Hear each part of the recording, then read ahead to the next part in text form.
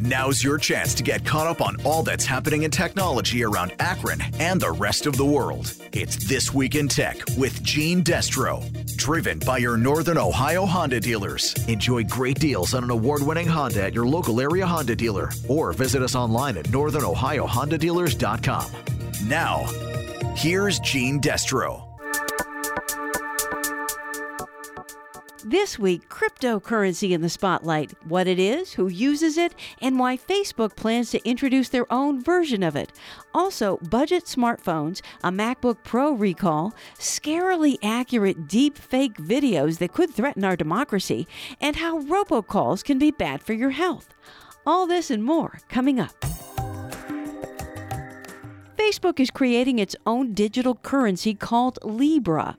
It will reportedly debut within the next 6 to 12 months, with Facebook hoping to compete with Bitcoin for e-commerce on the social network. We've got a couple of reports from CBS coming up, including my conversation with tech consultant Larry Magid.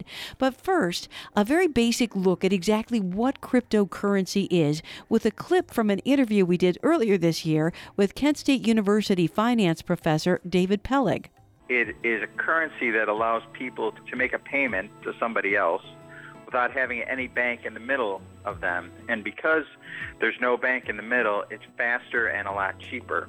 How do I actually get money into this digital form? You would go to a cryptocurrency exchange and you would do a trade where you paid dollars and received Bitcoin, and then you would hold those in your wallet and you'd be able to transfer payments out of your account. For example, I have an app on my phone called Coinbase. And using Coinbase, I can buy or sell Bitcoin against dollars, and then I can then transfer those Bitcoin to make payments to other people. And then you connect your credit card to it or something? Exactly. I think the biggest one in the United States is Coinbase. And so using Coinbase, you connect it to your bank account and you can buy or sell Bitcoin. And then with those Bitcoin, you can make payments to other people. Next, a report from CBS business analyst Jill Schlesinger on why Facebook wants to get into the cryptocurrency game. One of the problems that Bitcoin and its successors seeks to solve is that it's very difficult to move money across borders. So that if you're living in the United States and you have a family that is in Africa and you want to send money, it is a very costly transaction. And so if this next generation of crypto makes that easier, it would obviously put pressure on the more traditional standard bearers of wire transfers, big banks or Western Union, and hopefully bring the price down on those services. And I talked to CBS technology consultant Larry Magid about it as well. Well, it offers a lot of advantages, both for Facebook and for people around the world. First of all, about 1.7 billion of the people in the world are unbanked, which means they don't have access to bank accounts, credit cards, checking accounts, or any way to transfer money electronically, or for that matter, even to make large purchases where they live, because they have to sometimes literally carry around satchels of cash. So it's a real advantage there. It also makes it much more easy for Facebook to become an e-commerce platform, since, again, people around the world who may not have access to banks will have access to a currency that can be transmitted online. So that's a big thing for them. It also puts Facebook kind of at the center of a huge financial transaction network. And it's important to point out that they're not going at this alone. There's a coalition involving numerous companies, including financial giants like Visa and MasterCard, as well as companies like PayPal and Spotify, various companies that are involved in this. So it gives Facebook a very central role here. But they say that they're not going to be controlling this. It's going to be a coalition run by a nonprofit organization.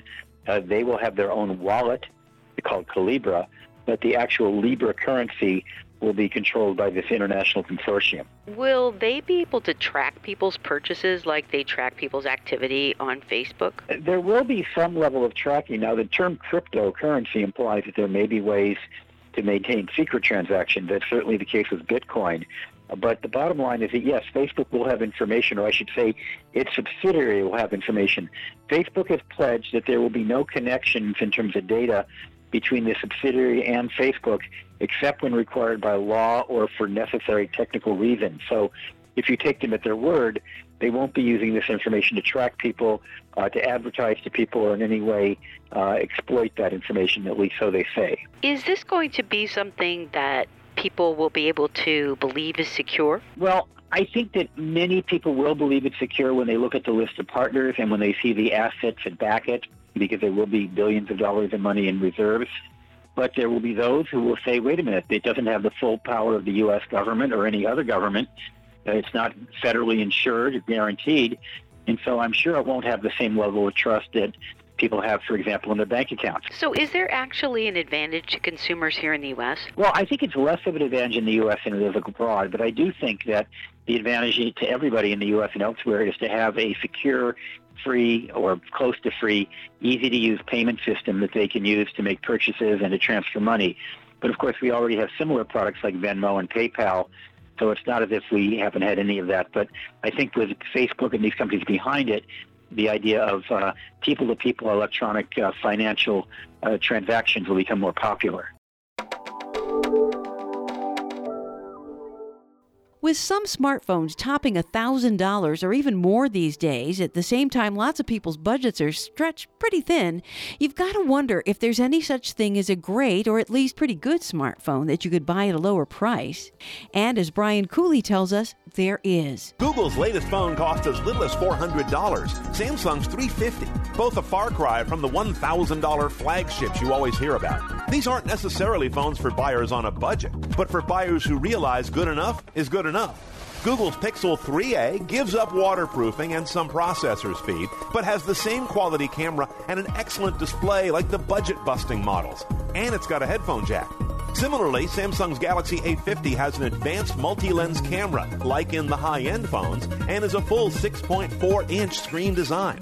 Battery life isn't sacrificed on either one, and there's hardly a phone made today without a really good image display. Phone makers are realizing that phones have come down to screen size, camera quality, and a good enough battery. You probably won't get a full day charge out of any phone. We just use them too much. Know what's next at CNET.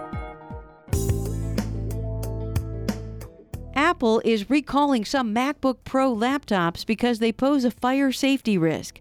Details from CBS News' Laura Podesta in New York. The tech giant says some 15-inch MacBook Pro laptops have batteries that may overheat. The affected laptops are an older design without the touch bar keyboard and were sold between September 2015 and February 2017.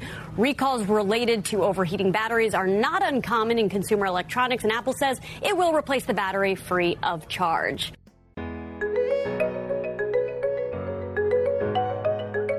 In Washington, the House Intelligence Committee recently heard from experts on the national security challenges of artificial intelligence and so-called deep fakes.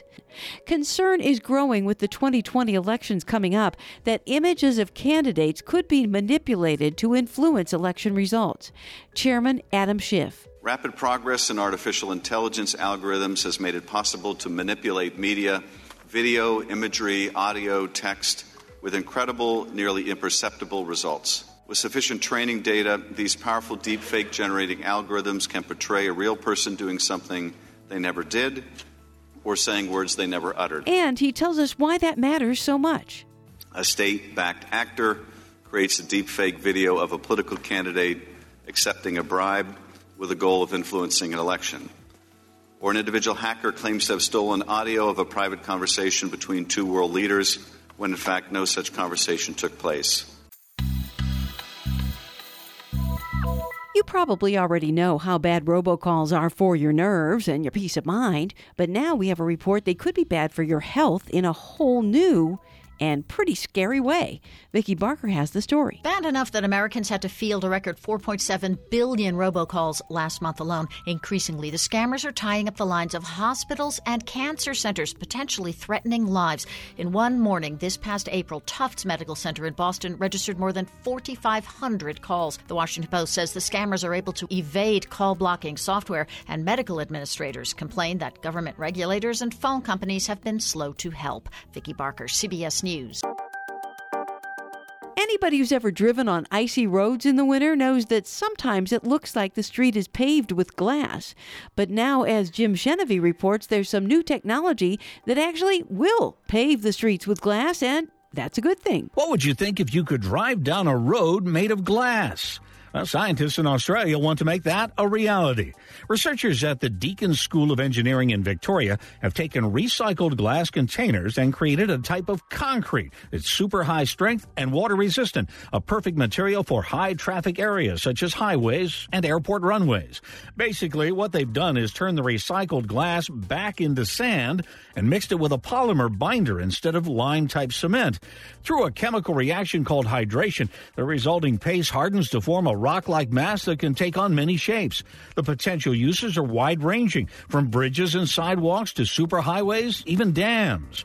What's more, the process utilizes glass that is unsuitable for other types of recycling, and it addresses shortages of natural mine sands around the world. And that's for your information. I'm Jim Shemovy, CBS News. And that's it for now. See you next week. That was This Week in Tech with Gene Destro. Driven by your Northern Ohio Honda dealers. Enjoy great deals on an award-winning Honda at your local area Honda dealer. Or visit us online at northernohiohondadealers.com. Tune in next week for more tech news and listen online at WAKR.net.